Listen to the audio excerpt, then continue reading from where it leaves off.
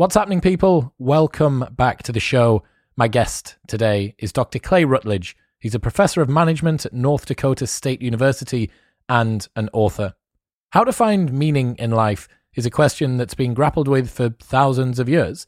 As an existential psychologist, Clay uses modern methods to answer these ancient questions and provides an awesome overview of our current understanding of what meaning is, why it's important, and how to attain it.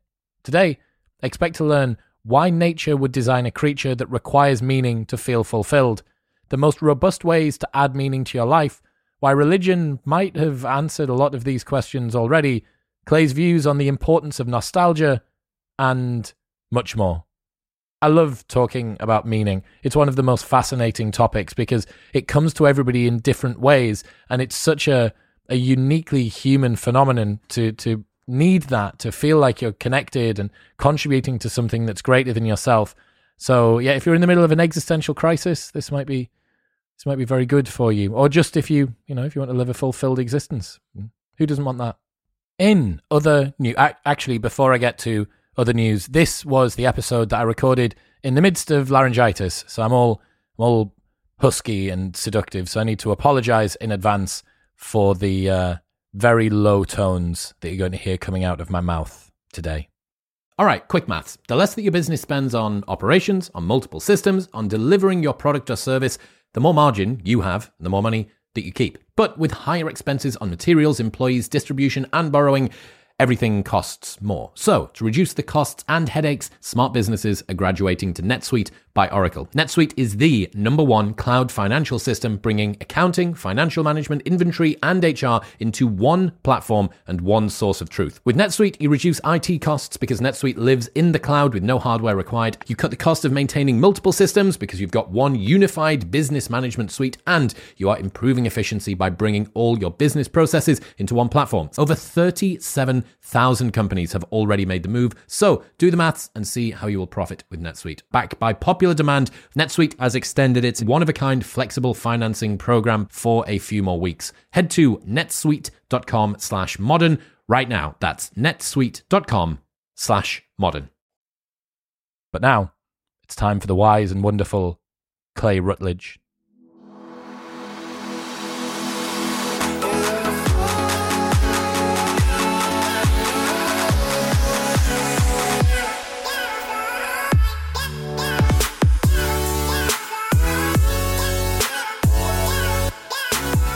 Clay Routledge, welcome to the show. Thanks for having me. It's great to be here. For the people who aren't familiar with you and your work, how do you describe what you study? Well, I'm what's called an existential psychologist, and that probably sounds like what's he talking about? So obviously, I'm a psychologist. I'm not a clinical psychologist. I don't see clients or patients. I'm a psychological scientist. So I mainly do research. And so the existential part is what I'm really interested in is the uniquely human capacity to ask big questions. Why am I here? What purpose do I serve? Does my life have any meaning that transcends my mortality? What does it mean to be free? The idea of free will, agency, curiosity, creativity. There's all these things that we can do because we're intelligent and we're clever, we're imaginative. And so everything kind of wrapped around that idea, the big questions, is what an existential psychologist is interested in. And then, of course, more, that sounds very, very philosophical. So more concretely and practically, how does that connect to human well-being? Like, how do my concerns about meaning in life influence my goals, my ability to be mentally and physically healthy, my relationships, the types of beliefs I have, so everything in life that's really important to navigating, the world and society and families and cultures. How does that connect to these deeper questions of meaning and agency? That's pretty much in a nutshell what I'm into. Why does any other psychologist not study that? Because that sounds absolutely fascinating. Yeah. Well, I mean, I think a lot of it sounds intimidating in some ways because it sounds so abstract. And so one of the challenges we have as, scientists is trying to connect these broad ideas to empirically testable hypotheses.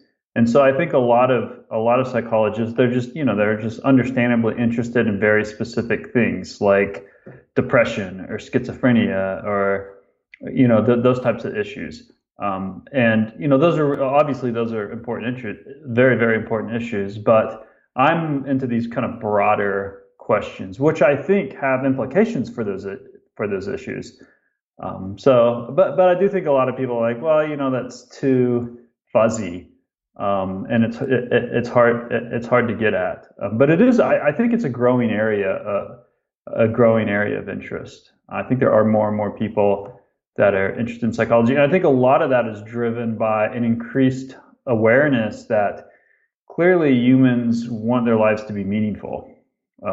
We're not machines, and we're not just driven by money or practical security concerns, like having shelter, having food. Um, we want something. We want something more than that. I mean, the simplest example is like you could think of it. What if you were like filthy rich? You had everything you wanted. Like you had a mansion, you had a yacht, you had um, the access to the best medicine. That wouldn't, my guess is that would be pretty cool, but that wouldn't necessarily be totally fulfilling. I mean, you might be bored, right? You might be like, well, what's the point of all this? And so I think even if you control for all these kind of basic security needs that people have to feed themselves, to feel safe, we long for something more, to have an impact on the world. And so I think more and more people are realizing that's actually a really important driver of human behavior. What do you mean by meaning? How do you define it? Yeah, so that's a really good question because there are different ways to define it. I mean, I think that the simplest way to define it is people's subjective sense that they matter, that their lives have value, that people that they're significant, that they make a difference. So I think that element of significance and mattering.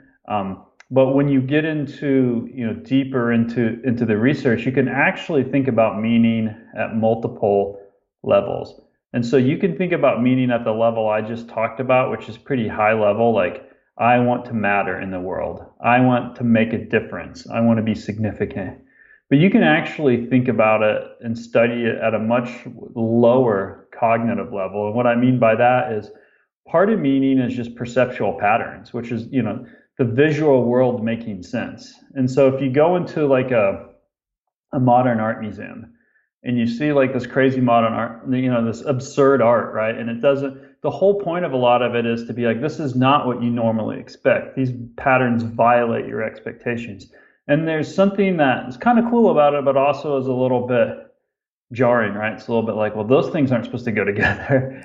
And so that kind of effect it has on us is in part because our brain is about making sense of the world, about patterns. And we need patterns to, if you didn't get up every day with a certain level of consistency that what's going to happen, right? That roughly what the weather is going to be like, how other people are going to behave, then your life would be chaotic and you'd be stressed out and very, very anxious. So we're constantly trying to make sense of our reality. And so if you think about that low level of meaning, of just the world making sense, you can even think of meaning as not even uniquely human, right? You can say, well, my dog has expectations for the world making sense, right? My dog thinks that. In fact, my dog magically knows that it's 6:15 in the morning and it's time to get me up, regardless of what I want. And so we're not the only organisms that need to make sense of our environment, but what happens is the more intelligent the organism is, the more high level that becomes. So we don't, as humans, because we can self-reflect, we can think about our own existence and what that means, and we can ask these big questions I was talking about. We don't want to just make sense of our physical environment, of the world around us. We want to make sense of our own lives. And so it's that ability to turn inward, to introspect about our existence, that makes meaning this higher level issue of, I don't just want the world to make sense, I want my life to make sense. Is that what you mean when you talk about cohesive meta-narratives? Yeah. So, I mean, if you so you can think about the pattern perception thing, right? You can think about just the simpleness of like, I want the physical environment to make sense, but we live in a symbolic world as humans, right? Because we're smart. And so it's not just that I want to be able to walk around my city and there be some order to it physically, to the physical environment. I want there to be some order to the rules, the norms, the customs, the traditions that we have. And so there is this cultural narrative, or what we often refer to as cultural worldviews, of that we think that order our lives and help us say, well, this is what we think of as good behavior. This is what we think of things we should aspire to do, things we should avoid doing. And so these cultural narratives are very important, and they really add the parameters. They add the structure, the scaffolding for our personal meaning system. Because how do I know what's meaningful or what it means to make a meaningful contribution to society? Well, a lot of that is derived from the cultural worldview that I've adopted, and the cultural world that I live in. What's the biological driver behind our search for meaning? Because if lacking meaning can be a huge cause of suffering to people, it doesn't seem very adaptive that an animal requires all this extra work to just be able to flourish. So you said, like, the solution to your dog's problem is to make sure that he's up and out for his walk at 6:15. The solution to giving a human meaning is this huge question that's been wrestled with for millennia. Yeah. So there's a lot of debate, a lot of debate around that question. So there is one theory, and I've done work in this theory. I don't do as much now as I used to, but there's this theory called terror management theory, and the argument, according to terror management theory, is that humans are uniquely aware of our mortality, right? We're the one species that fully understands what it means to live and die. And so as a result of our intelligence, I can look forward into the future, and that can be cool because I can imagine all sorts of great things that might happen. But that also renders me aware of the fact that no matter what I do, no matter how often I go to the gym, no matter how many healthy shakes I drink and go to the doctor and do everything I'm supposed to do, I'm still going to die, right? And so according to terror management theory, is that unique awareness that just kind of comes with being intelligent, right? It's not, it's not for like a specific reason. It just comes with being intelligent, that we're aware of our mortality, causes a unique anxiety for humans. Like, every organism faces a certain level of anxiety related to the threat of death. But for other organisms, like a rabbit, like, it has this fight or flight response. There's a predator, and it's got a very brief moment of terror, and then the threat goes away and it can go back to business. But humans, we can think about that, we can ruminate about that, and we understand that that threat is coming someday for us, no matter what. And so according to terror management theory, this unique intelligence comes with a great deal of anxiety. In other words, like, with great intelligence comes the potential for great anxiety. And so according to that particular theory, what meaning really, the function meaning serves, is to help regulate that anxiety. So the response to understanding that no matter what I do to take care of myself, I can't avoid death forever, is to feel like, well, but part of me doesn't die. I'm not just a physical organism. I'm part of something bigger than myself. And obviously you can think about that quite literally in terms of religious traditions that offer some hope for life after death. But even if you reject that, you can think of immortality as being symbolic, right? You can think that, well, as an individual organism, yeah, I'm going to die, but I'm not just an individual organism. I'm part of a family. I'm part of a nation. I'm part of a culture. And to the extent that I can make contributions to that, yeah, I'm not real excited about dying, but I'm not just totally snuffed out. Like, part of me continues on. So, that's one theoretical perspective, that meaning is a response to the awareness of inevitable mortality. There's other theories that take that idea and say, okay, well, mortality is one threat, but there are other existential threats. It's not just like I'm worried about dying, but there's threats like worried about being socially ostracized? Like, what if I don't have anyone that cares about me? Loneliness is a major concern. And so fear of rejection, the fear of uncertainty, like not only am I going to die, but I have no idea what that means, what's going to happen. Is that it? Is it going to be painful? What about the people I leave behind? How are they going to be devastated? So other people have made the argument, well, there's a whole bunch of anxieties that are related to mortality and other potential existential threats. And so what meaning is a response to that. But in a lot of these theories, a way to kind of maybe connect them all is to say they're all about some type of threat regulation, right? That we face threats, things that make us anxious, things that make us scared, things that maybe demotivate us. Because another response isn't just to be terrified, but to feel like, well, what's the point?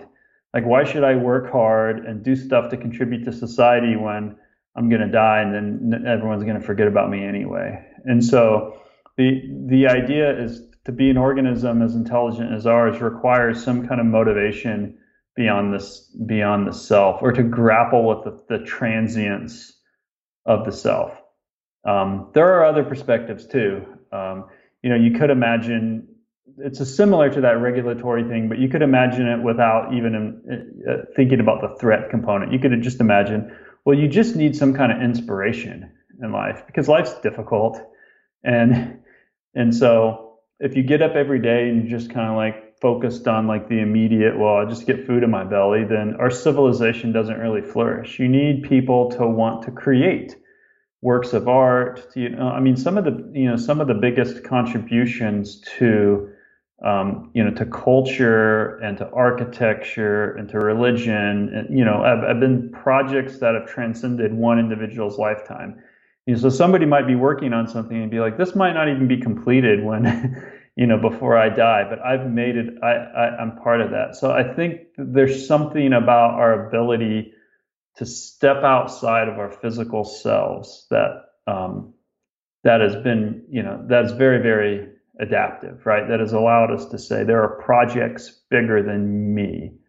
And because if you just focus on like if you're just like, I just have to focus on making sure I stay alive and maybe my kids, because, my genetic continuity, right? I'm wired to protect my offspring, but there's just so many challenges in society that require self-sacrifice, right? That require you to look beyond yourself and to have a vision well into the future. Say, well, I want to care about making an impact. So from that perspective, I think you can imagine meaning as not just about protecting you from your anxieties, but inspiring people for big goals and bringing people together for big goals.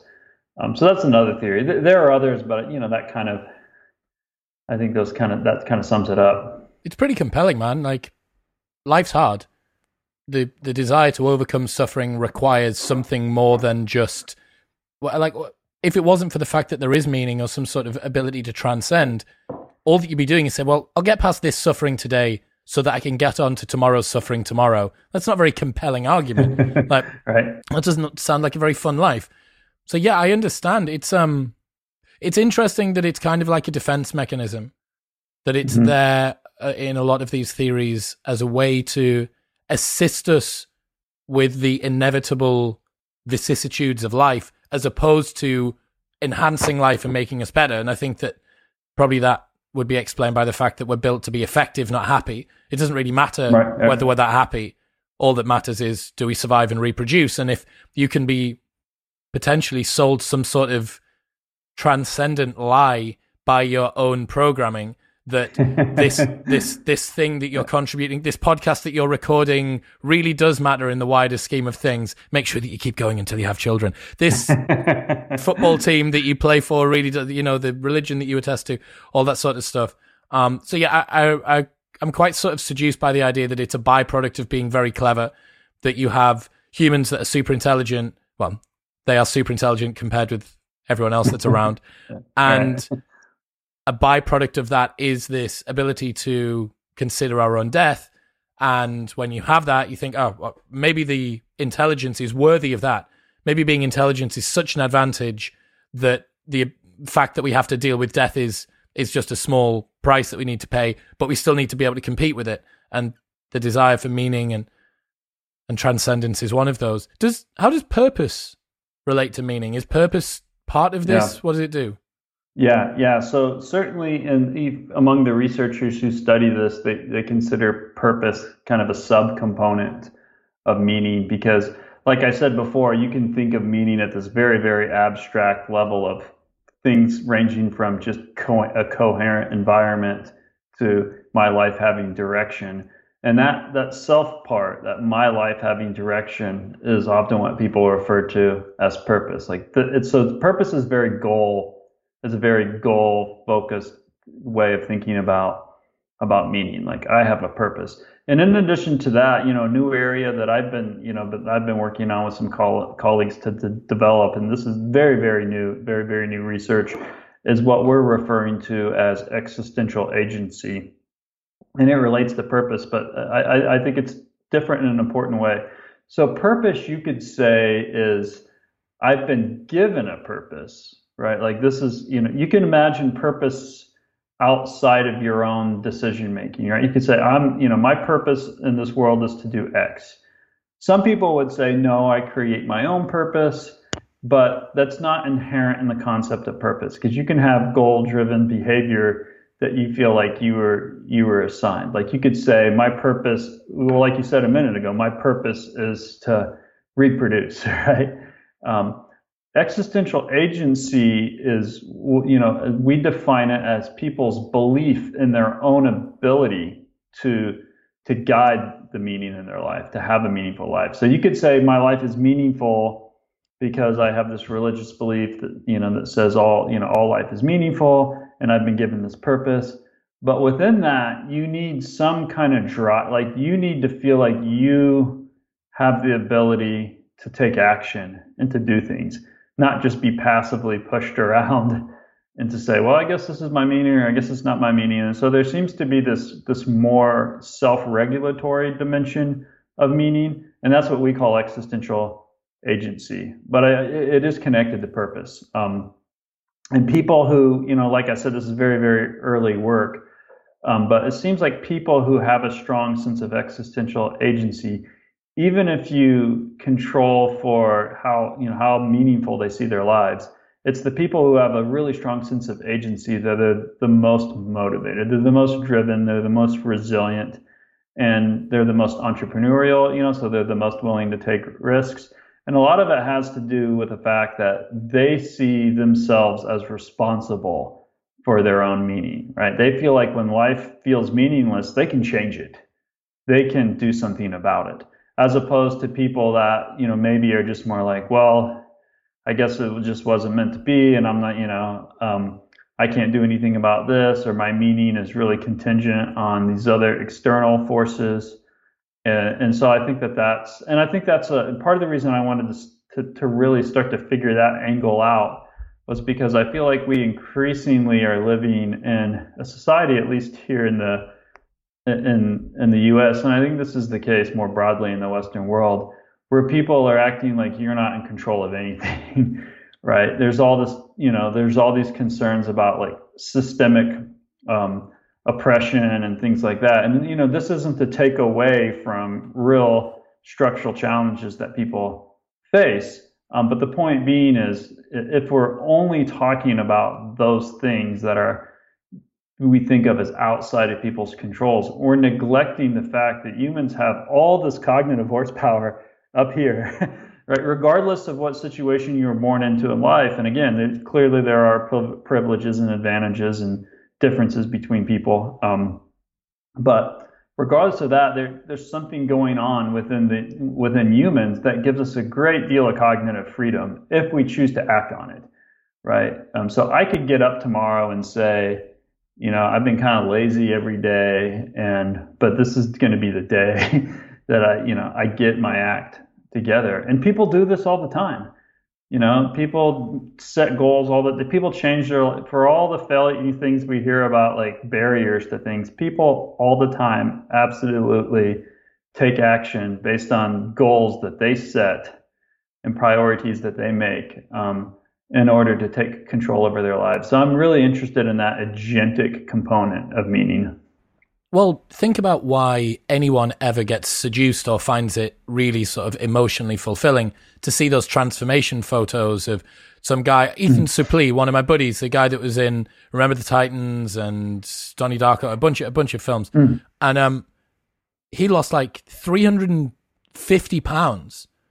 Like he lost two humans off of himself. And the reason that people love that story is that you see someone that you thought was going down a particular path that had a meta narrative that they were attached to and they were on the rails, but through force of will and effort, they've managed to change the cart onto a different set of railway tracks. And they've done that through their own agency.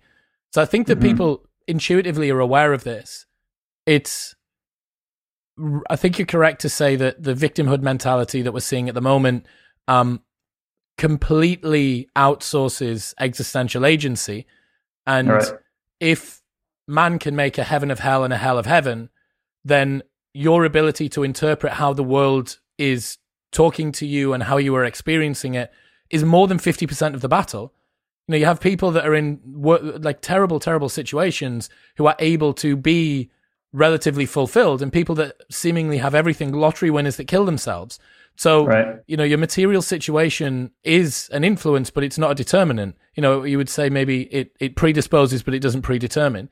So, yeah, I think that framing things in that way and allowing people to understand and encouraging them toward, look, take advantage, take control of the direction that your life's going in. I think that's a smart area of research. Yeah, thanks. No, and you summed it up perfectly. I mean, and it doesn't even have to be, because people tend to think of, your example's a good one, a dramatic one, but even little things. So, you know, people do, you know, like you'll see research on like even just increasing the amount you walk every day.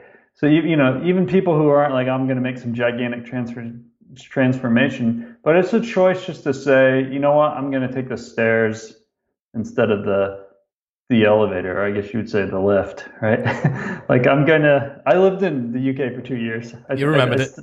I think I remember the word still.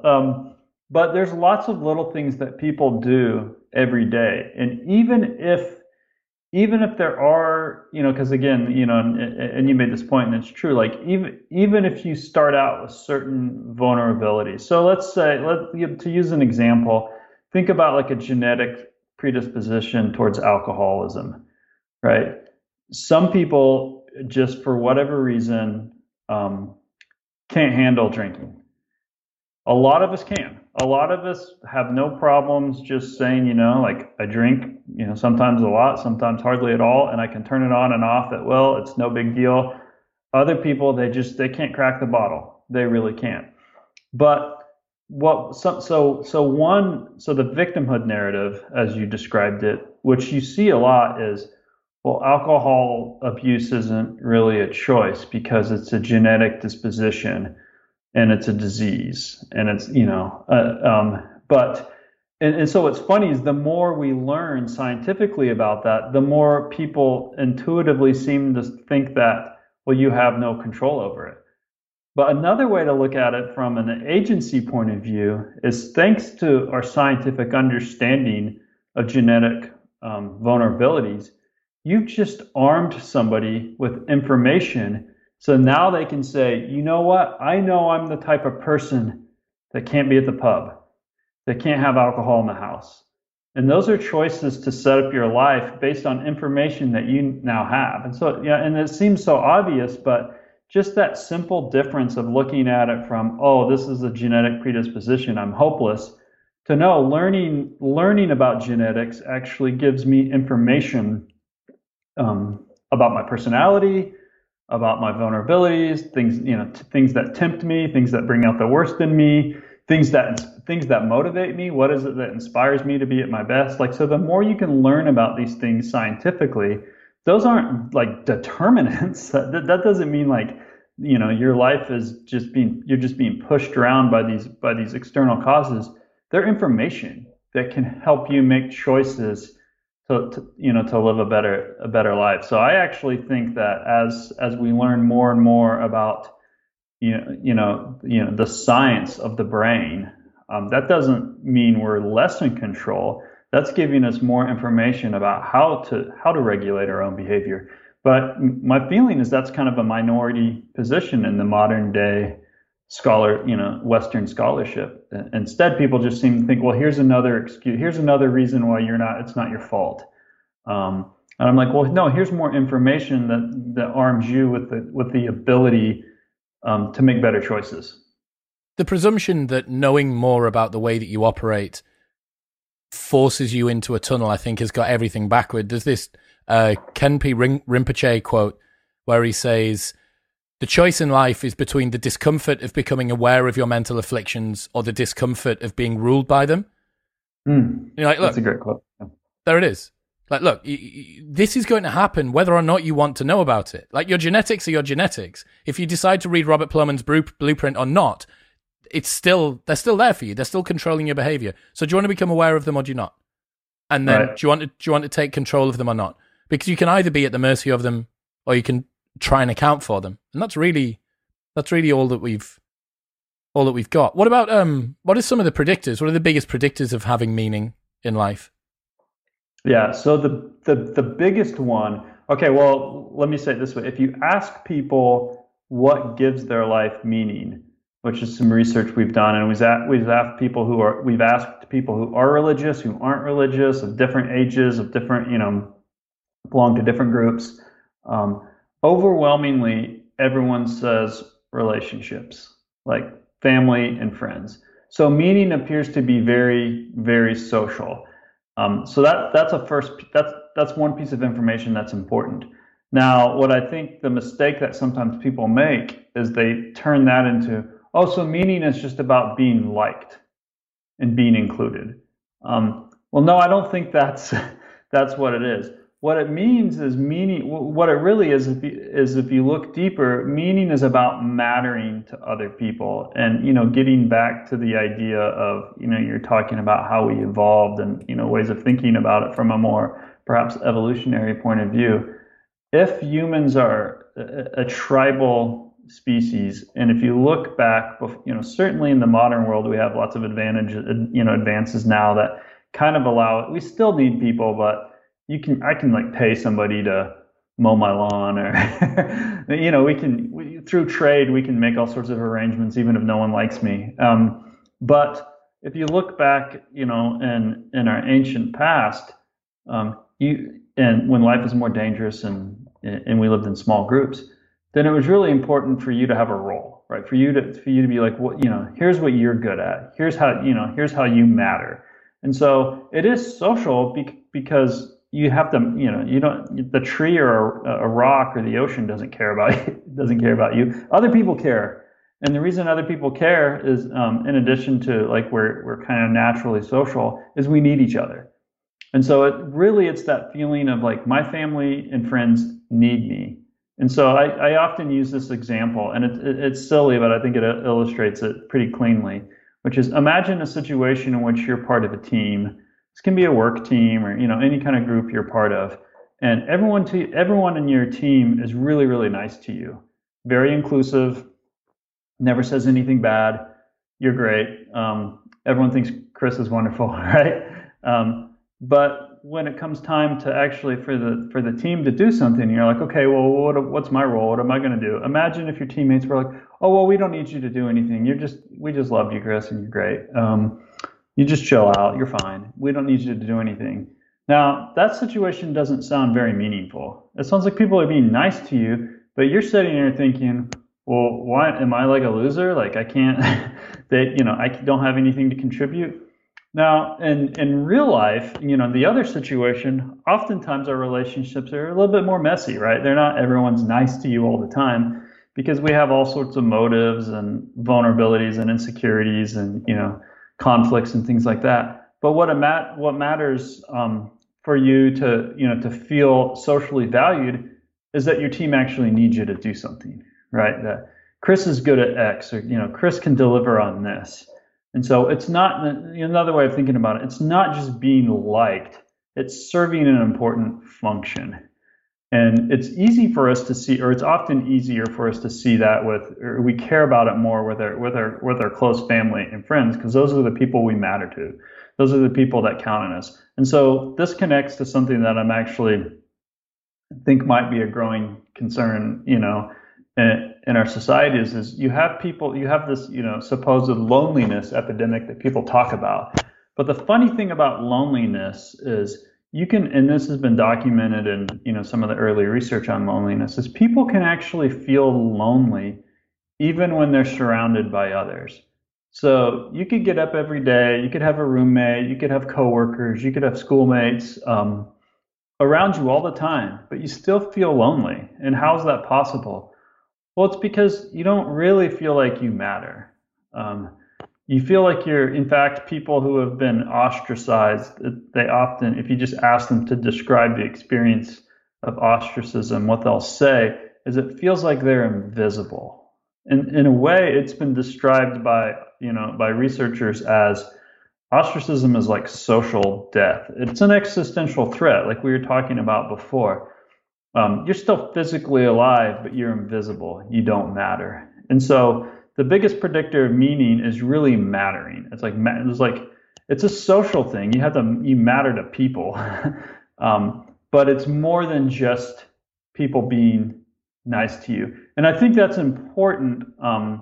Because imagine some of the things we care about, like in schools and education, where anti-bullying and all these campaigns for kids to be nice to each other, not to be cruel. Which that's great. Obviously, we don't want people being cruel to each other, but even children, they need to feel like not just that people are being nice to them, but that they have a significant role to play in the group. That their contributions matter. So we could have a very, very polite and kind society that's superficially social, but a deeper, I would rather you yell at me, Chris.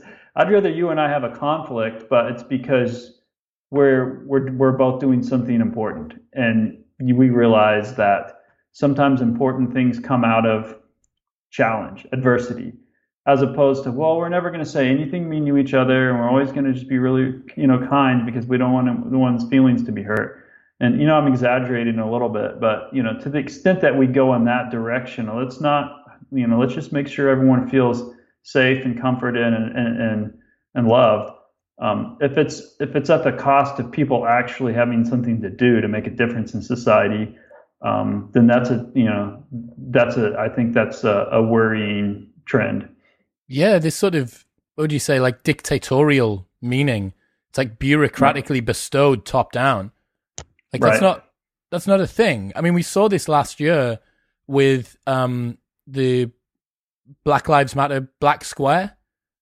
Mm. So if you didn't post the Black Square, there was something implied around what that meant. And people were much happier to see somebody be coerced into posting something they didn't believe.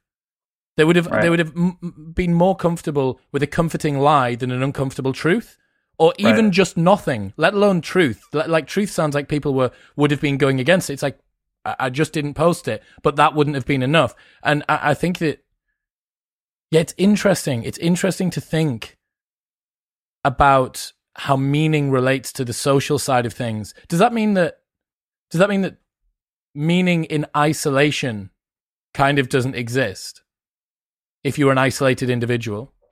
Yeah, no, I think that's a good way of thinking about it, because why do we care about anything? And if you were the last person on Earth, right? If you were the last person on the planet, then it probably would, unless you felt like you had some way of rebooting the species, right? It would, you probably would feel very meaningless, right? Like what's the point? In fact, this is one of the, I think this is actually an issue that people who are concerned about things like climate change should pay a little bit closer attention to, because if you want to motivate young people to make the world a better place, it's not a good strategy to take this apocalyptic worldview of, well, we only have, I don't know, it depends on what week it is, how many years we have left. But you've probably heard all this before, like this total apocalyptic, terror of, well, what's the point? Like we're just, it's too late. And you see that kind of wrapped up with the antinatalism, right? There's no point we should just quit reproducing. Humans were a mistake. We're destroying the earth and it's not going to be inhabitable in 50 years or 20 years or 100 years. Well, that's a very demoralizing position to take. That's not going to inspire people to make any sacrifices. In fact, if anything, it might have the opposite effect, which is it might make people more hedonistic and more greedy and selfish. Because if you're like, well, there's no point, there's no future, you might as well go out with a party, right? So you might as well just be like, well, I'm just going to look after myself and enjoy my life. But if you think there's some kind of challenge or threat coming in the future, but one that's that we can manage, and through science and engineering and other types of goal-directed behavior, then you're more likely to get people to say, okay, well, there's things I would like to do, but I'm not going to do this because I'm serving this higher good. But I see a lot of, and there definitely are. I mean, if you look at like technology, if you look at innovation and entrepreneurship, and certainly in the business world, I think there are a lot of people and a lot of companies and a lot of entrepreneurs that are trying to come up with new types of technology, cleaner energy, ways of just kind of calibrating our life to manage the fact that there might be changes in the climate, right? And not being like insane about it, but just saying, hey, this is a challenge, and humans, we're clever. We've overcome challenges before. We can do this. There are people doing that, but then you see this, and they're just doing it, I think, and largely in the business world. But then you see like these activists that are not all of them. I mean, I'm not trying to overgeneralize, but that do have this more very like nihilistic, apocalyptic view. And I mean, I guess I just don't know what the purpose of that is. Well, I think the reason that people are doing that is they presume that because if they overshoot the severity, or if they give it the most grand seeming level of significance that they can, that maybe this is going to motivate people into doing it. But it sounds like what you're saying is that's based on a misjudged view of how human motivation works. Yeah. No, you're right. I think so, big time. I mean, people have to feel like there's a reason to try, so I know that some people have argued that this apocalyptic environmentalism is like a meaning system. Like they're doing it because it's like gives their life meaning. But this gets to, I think, the question of, well, not all meaning worldview, existential related worldviews are the same, right? Apocalyptic ones that act like, well, you're the last one, you're the righteous, chosen few. Which some of this does have like a fundamentalist fervor. Again, not all of it, but some of it definitely does. Well, that might make somebody feel somehow like they're part of some group, and that's meaningful.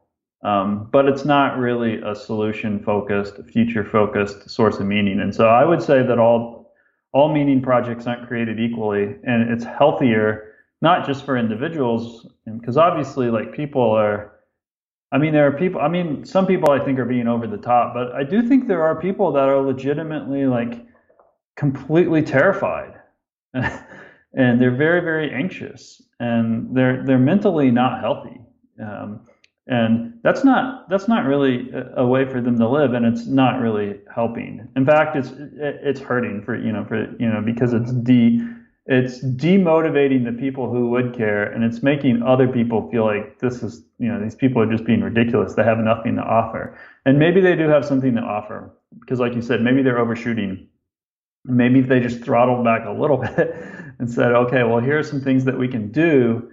Can we come together as reasonable people and try to moderate our behavior in some way, or come up with some new innovations and technological innovations that can help us take this problem on. What are some of the most robust ways that people can actually add meaning to their life then? So I think one of the best ways you can do it, or one of the things, again, this gets back to the social element of meaning. It seems like the more people feel like they're looking beyond the self and helping others, the more they feel meaning. So pro-social behavior. So helping, taking care of family, helping out, in your community, working on, not every job. Here's another thing that I think is interesting is that we often think about like, well, your work, we talk about a lot, and, I'm in a department of management in a business college, and we talk a lot about meaningful work. And I think that one misunderstanding about meaningful work is people think, well, I have to feel like every day when I go to work that tasks I'm doing feel meaningful. But a lot of times at the lower level, what we're doing doesn't feel that meaningful. It's just boring stuff. But so what helps people actually have meaning is if they can attach it to something higher, what we call higher order goals. So, this is, to use an example from like physical training. If you're training to run a marathon, and if you had the goal of like this higher order goal of training to run a marathon, that feels like a pretty big accomplishment, right? But that goal is actually made up of a bunch of sub goals, right? And those sub goals are things like going on, increasing the distance I run, fluctuating on, coming up with a training schedule, increasing my caloric intake, eating the right types of foods and things like that. So but that doesn't sound super meaningful. Like if I'm say like writing a book, that sounds pretty cool, right? But that's made up of things as low as typing words on a keyboard. That doesn't sound particularly meaningful, right? That sounds kind of boring. And so I think one of the things that people need to be able to do to really achieve meaning is to be able to attach even their mundane, kind of ordinary day-to-day grind to bigger, longer-term projects and goals, especially ones that are oriented towards serving others, serving your community, helping build something beyond yourself. And this is why it's good for organizations. This is helpful because it's good for organizations to think about that their employees don't need to feel like entertained all day long and need to feel like everything's, this big epic thing. But it helps if you feel like what you're doing, even if it's small, even if it's just, cleaning an office, that's actually, you're a meaningful member of the organization. You're part of a team that's working towards a mission, a certain cause, or, some purpose, and you play a significant role in that. And sometimes those things are going to feel, inspiring and interesting, and sometimes they're just going to be like mundane chores that we have to do. So I think that's important. And again, a lot of those things are about relationships. They're about like feeding my family. So again, a job might not be exciting, it might be boring, but where people might get meaning from that job is not the particular duty, but the sense of like, I'm taking care of people, like I'm doing something, I'm putting food on the table. And I think that's really important. It seems to me like a lot of these questions had already been answered by religion and tradition. Right.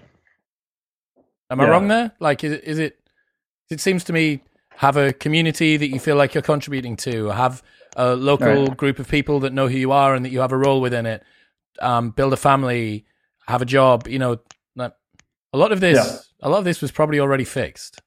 Right. No, you're absolutely right. I mean, there's tons of things that we do and this is picking on myself a little bit because I'm obviously a modern empirical psychologist. There's tons of things that we do that are just rediscovering like old wisdom. I was listening to a podcast a while back, and they were talking about this idea of, well, what if you took a percentage of your salary and donate? It's like they were rediscovering the concept of tithing, right? It's like, it's like, and then they settled on, well, what if it was like 10%? Like this whole idea of like altruistic giving, and it's like, again, not to take away from those rediscoveries, but it's like, yeah, you're right, those are old ideas. I mean, a long time ago, people came up with, figured these things out. A lot of this is rediscovering old wisdom, I think. But getting back to an issue that you raised about culture, I mean, I think in any given time, a society, a culture has to make things like speak in their modern way. So now, we care a lot about science, right? We want things to be empirically tested. That seems to be the guiding cultural narrative of the modern West. So, in other words, we might be like revisiting old ideas, but we're scrutinizing them using new techniques and tools of science, and then we're putting our own spin, kind of our own spin on them. And so I do think rediscovering these things is just part of culture, looking back and seeing like, well, what worked and what didn't, and then cultures forget. Right? They rediscover things because they forget, because it's easy to go in one direction and think, oh, this is really cool, this is the way we should go, and then for things to get stress tested a little bit, and then be like, you know what, like we should get back to this way of thinking. And that actually connects to another area of research I do in existential psychology that's focused on nostalgia. Actually, that I don't know if that's something you want to talk about. Yeah. What's it about? Also, it makes me think about a Shane Parrish quote where he says, "The wise of every generation discover the same truths." Oh yeah. No, that's a good quote. So I do research on nostalgia, and typically when people think about nostalgia, they just think of like silly marketing, sports memorabilia, old, vintage clothing, old music, things like that. Well, it turns out a big aspect of nostalgia that's existentially helpful is nostalgia really is about the memories that we cherish, the things that we find meaningful, and often they are connected to these things that seem kind of silly, like sports memorabilia and old movies and music and things like that. But those connections are usually because those objects or experiences are connected to memories, to specific times in our life that something seemed really important. And so what nostalgia seems to be, or a big part of nostalgia seems to be, people's ability to reach into the past to find the lessons that help them move forward. So for instance, you might be really busy right now. You got lots of stuff going on with your career, with other things, and it's easy to forget like how important relationships are. Time goes by really fast. It's easy, you often hear these anecdotes of older people saying, wow, like looking back, I wish I would have spent more time with my kids, or focusing on this. I was so worried about it being successful at work or accumulating money or whatever, and they look back on these things. What nostalgia does is it kind of helps direct you, because you're like, oh yeah, this was really important memories that I have. And I'd like to have stuff like that again. And so it's kind of like a priority check. Yeah, so you use the past as a forecasting tool to project the future. Right. And the things that you want to spend your limited, time and energy on. And so in a lot of ways, I actually think nostalgia is a future oriented experience, because it's reminding you of what you care about. Even like the silliest example of going on holiday, where you're like, oh, that was a really cool trip, and then you kind of forget about it, and then maybe 10 years later you're like, oh, I haven't done that in a long time, and that was awesome. Like, I really need to make something like that happen again. And so it does have this kind of guiding effect. And the reason I brought that up in response to the rediscovering old truths is nostalgia there is this intergenerational component to it too, where we're passing down traditions and religions across time. And so there is this aspect of nostalgia that is, I think, encapsulating some of these old ideas, and especially around the importance of, like you said, community, having a community, having a family, focusing on those things. A lot of nostalgic memories are very much about rites of passage, important family and religious traditions, and things like that. Have you considered what happens if we're now kind of fighting the tide as humans? Like if trying to create some sort of cohesive meta-narrative that ties everything together is essentially like impossible. Like what if our brains are overclocked for what we need, and the clash between what we need and what we've dispensed with as we've developed as a culture and created science has just left us in this sort of uncanny valley? We can't go back. For most people, I think it's more than 50% of America now describes themselves as non-religious in one form or another. Right. So we can't really go back to that sort of a situation. We're now praying at the altar of science and rationality. But it would appear, I think I've seen you quote about some global trends over time with regards to meaning, that there is a little bit of a meaning crisis at the moment. What if we're just stuck in this sort of U-bend? Well, I'm by nature an optimist. So Well, I'll balance you out quite nicely in that case, Clay. okay, so that's good. We need both sides, right? So I think one thing that is possible, and it relates again, it connects to that idea of rediscovering ancient, wisdom, is that yes, we are in an unprecedented time, especially with technology and the way it connects us, that I don't just live in a little community and I'm worried about being liked and successful and everything within my little group. Like I can get online and see what other people are doing all over the world. And now we're just bombarded with so much information. And even with the supposed rise of science and rationality, and the reason I say supposed is because people often talk about things using scientific jargon and using words that sound rational, but really they're just expressing their feelings and their intuitions and their beliefs, and they're just decorating them with scientific terminology.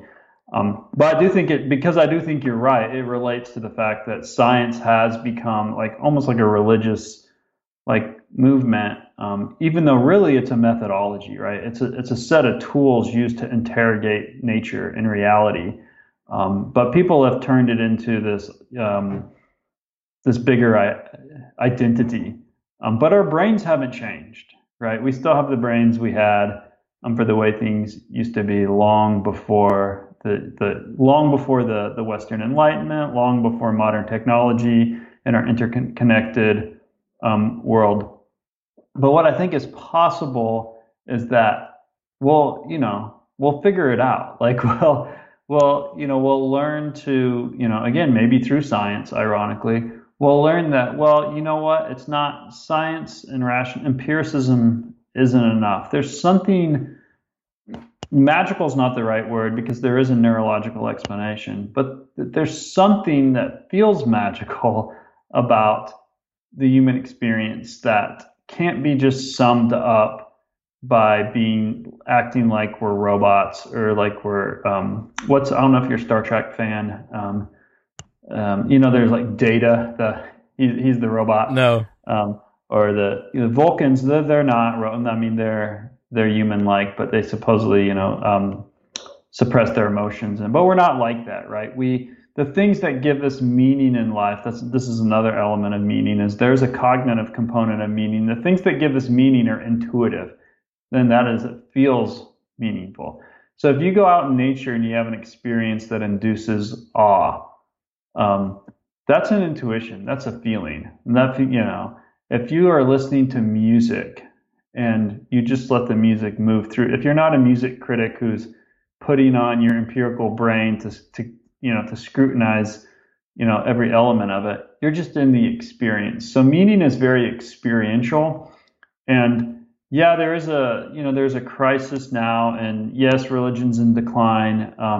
But I'm actually not as convinced as some people that it won't come back. Not as it was before, but that people won't figure out that there is some aspect of the human condition that is spiritual.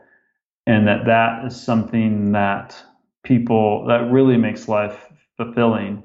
And I do think that we're especially bad at this in the West.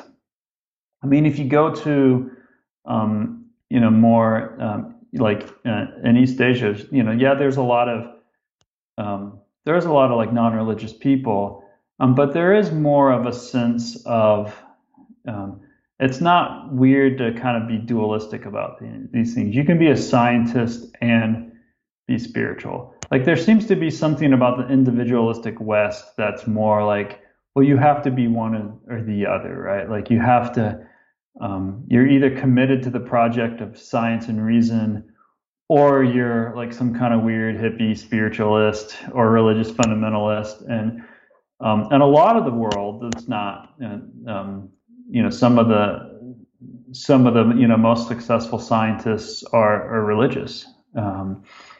And so I do think that I think maybe we'll kind of figure out like a more holistic path back to, there is something about, we do need to nurture our spiritual side.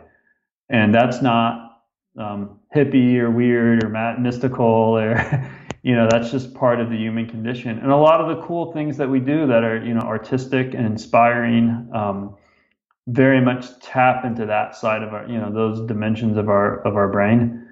And so, I think I'd like to think we'll figure it out. I have a couple of buddies that call themselves cultural Christians. So they don't necessarily ascribe to sort of the higher powers and stuff like that, but they really enjoy the experiential side. They like going to church. They like sitting down. They like being able to contribute to the community and doing stuff for whatever it is, autumn farm giving and, all of that. And to be honest, the more and more that I've thought about it, especially this year, that really, really sounds quite appealing to me. I'm going to try and get myself to go at some point and say, look, man, like I'd love to go along and see what this is like. You said that a part of human nature is inherently spiritual. What do you mean by that? Yeah, well, when I say that, I mean you can think of that in a totally materialistic paradigm. I think so, because a lot of times when people say spiritual, they mean that there's something beyond the biological, something beyond the laws of physics. And I'm not saying there isn't or is. As a scientist, that's beyond my scope of inquiry, right? Like I can only study things that are bound by the laws of nature. I'm not a theologian or a mystic, right? But that doesn't mean that there isn't something spiritual, and I can be agnostic about. That can be someone else's problem, whether there's something beyond the material. But housed within our brain, right? The cognitive processes that drive human behavior, very materialistically, involve intuitive cognitions, right? We have, and you can study this in brain studies, right? You can look at there's different brain activity going on when people are like focused on using rational thinking to solve a math problem than when they're just using their emotions and their intuitions, right? In fact, there's an argument that these things are these processes are antagonistic to one another.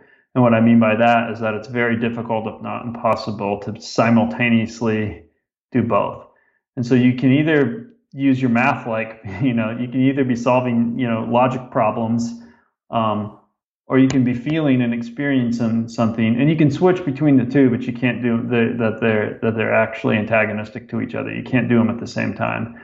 And so, in other words, like you can put on your intuition hat and say, you know what, I'm not scrutinizing, I'm not trying to like tear this apart logically. I'm just experiencing it.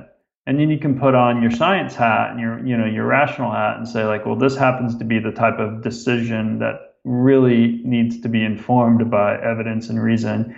And I think people do this all the time without knowing it. And it's a classic example of like the religious scientist, right? So somebody can go to church on Sunday and say, well, in this particular space, I'm not a scientist, right? Like this is an experiential space where I'm having a spiritual encounter that's that's about ritual. It's about community. It's about like a leap of faith, like letting go a little bit. It's like a humility. I don't know everything.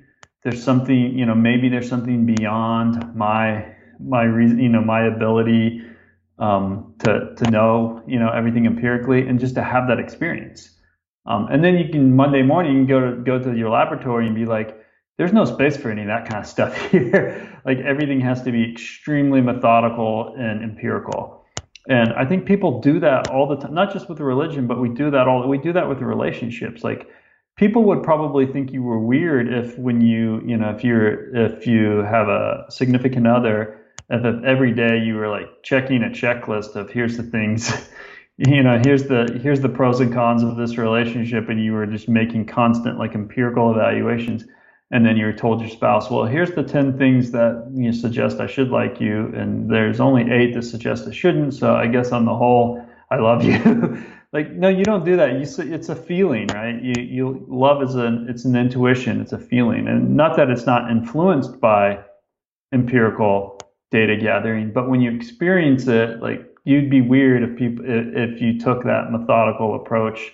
You probably would be single pretty quickly. So we do this all the time, right? Where we switch between just throwing caution to the wind, taking a leap of faith, like trusting our intuitions and having experiences, versus now's the time to really marshal all my rational capacities because I need to make an informed decision. Does that make sense? Absolutely. Do you think that at the moment we're seeing people be too reliant on cerebral horsepower and not enough on this sort of embodied intuition? I mean, I certainly think people think they're more reliant on it than they are. And this gets to, issues that, of I think, maybe groupthink and bias. And I think there's a lot of, certainly in my world, I'm an academic.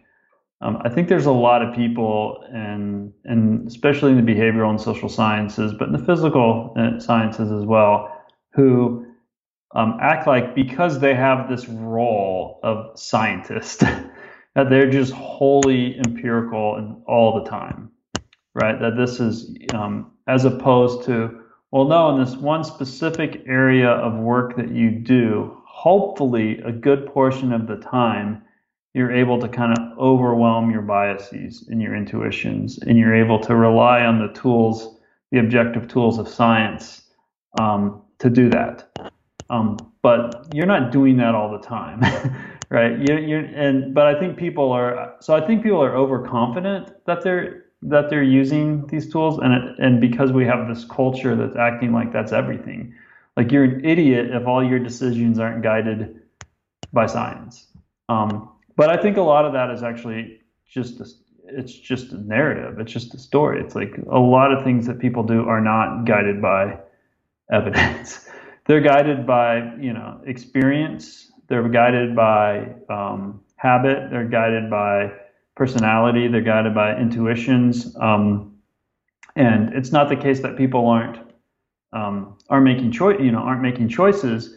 But this notion that every single choice that they're making is based somehow on a rigorous interrogation of evidence. I don't think you just make it very far in life if you'd be paralyzed by indecision. And there are some things that really it doesn't matter. Like it just should be like, well, this is what I want to, this is what I want to do, and this is what I'm into, and that should be fine. So yeah, I think maybe if we did a better job of, like I said, hopefully we can get back to this. If we did a better job of carving out a space where we said, there's a lot of life that is just us trying to figure it out and explore ideas and have experiences. And it's, you talked about this with the kind of totalitarian, like everyone needs to have do the right virtue signaling and show the right response. It's like if we just had more tolerance for, like, people are into different things and they have different opinions, and they're not all like driven by like, this is the science says this right now, and if you all don't fall in line, then what kind of idiots are you? But a lot of it's just more messy than that. So I know people are figuring things out, and they have there are legitimately subjective opinions that, that there's not a single right answer, right? It depends on what people care about and what risks they're willing to take. And so I think we could, I would like to see us get to more of that. And I think a recognition of our spiritual or intuitive side would go a long way in helping us get beyond this. Like everything is just cold calculations. And if you're not making the right ones, then you're an idiot. Because honestly, I think a lot of people, even the people that claim to be doing that, I think a lot of the times they're just not. They're just as biased and intuitive as everyone else. I agree. I think that the most interesting thing, or one of the most interesting things, is the implication that this has for people's confidence in their own word. Because if you think that the standards, the rigorous scientific rationality standards where you need to know the name of every cognitive bias before you can set foot into the world, you're inevitably going to question yourself so much more, because you understand there's this big chasm between where you're operating at and where you feel like you should be operating. Like if I haven't imbibed the entire rationalist movement and I be able to recite it word for word, then always I'm going to be making a lot of mistakes in my life. Whereas if you look at, some of the simplest people that your friend that's just really, really happy being a young dad, or your friend that's just really, really happy being a carpenter, whatever. He's like, I've got friends that are DJs and they don't think really too much about higher meaning. They really love the job that they do. They love playing music. They love making people happy, and that's it. And they live this sort of party boy lifestyle and they're having a great time. And then reinventing this and the comeuppance of the scientific movement has been that when people on an individual level have taken this in, they've thought, right, well, I need to be able to justify to myself rationally, scientifically, all of the different actions that I'm going to take. And you go, well, how do you think we got here? For like thousands and thousands of years, people weren't able to do this. And I understand that if there is a best way, if there's an optimal strategy for achieving anything, then trying to get closer to that should result in you operating more efficiently, but not if the chasing of that efficiency causes you to suffer so much during the chase that it completely negates any of the gains that you were going to get in any case. And this is the virtuous mean, right? It's, I want to know the things that I want to know, but I need to also be aware of the fact that I'm fallible and I'm this weird phenomenological creature that's just going to feel things and just kind of have faith in my embodied self. And this is something that I think when you dispense with religion, there's nothing for people to fall back on. They can't just have faith in the fact that they're doing things right and God will step in if I'm doing it wrong. There isn't any higher power. The cold, harsh, grey truth of rationality is that existential agency is purely mine to find, to create. It's my inertia to overcome. It's my momentum to maintain. And if I don't do it, then, oh my God, maybe my life's not worth anything. And that's where we end up. Yeah, no, it's an interesting point. I mean, and to be clear that, obviously science and rationality have dramatically improved our lives, but we all can contribute to that. But that brings up the point of science is not an individual accomplishment, right? Science is a set of tools that people can add to their toolkit of how to do things, but it's just part of the story and part of the solution. So I think you're right. Like you have to have, or it helps to have these to embrace the fact that there are other aspects of the human condition that aren't purely empirical and that aren't purely scientific. And oftentimes those are the things that make life worth living. And it doesn't mean, it's not like a black and white. It doesn't mean like we should reject science. I mean, I think you and I wouldn't be having this conversation over the internet, thousands of miles apart if it wasn't for advances in science and technology. And so I think you can simultaneously appreciate that and champion that, and also recognize that that's just part of the picture. That there's a fuller picture, and one that involves, the head versus heart metaphor is a good example. It's like we need both, right? The head, this is a metaphor, obviously, because all of our feelings and stuff come out of our brain too. But people naturally understand this metaphor. They say follow your heart, or use your head, follow your heart, kind of this kind of metaphor. So it's worth recognizing that both are important. The heart makes life worth living. It makes science worth pursuing, right? The heart is what makes you say, you know what, I want to cure diseases. I want to make the world more comfortable for people. But if it's just focused on, if you're just entirely focused on science and not the value that it provides to making actual people's lives better, then I do think you lose something. And again, I just think a lot of people, they have this identity, like it's an identity, like I'm a science person. And I think it would be helpful if we got away from that. It's like, no, like it's not a defining characteristic. Like it's a job, and science is a set of tools. It's a methodology that we use to interrogate nature and reality. It's not like a personal identity that just makes every decision you've ever made rational. It's part of the toolkit of what we do to advance human progress and to make life better. Clay Routledge, ladies and gentlemen, thanks for coming on, man. Where should people go if they want to check out more of your stuff? Well, I have a website that's just clayrutledge.com. They can check there. I'm on Twitter. I think it's just at Clay Routledge. Those are probably the best places. Thanks very much for today. Thank you. It's great to have this conversation with you.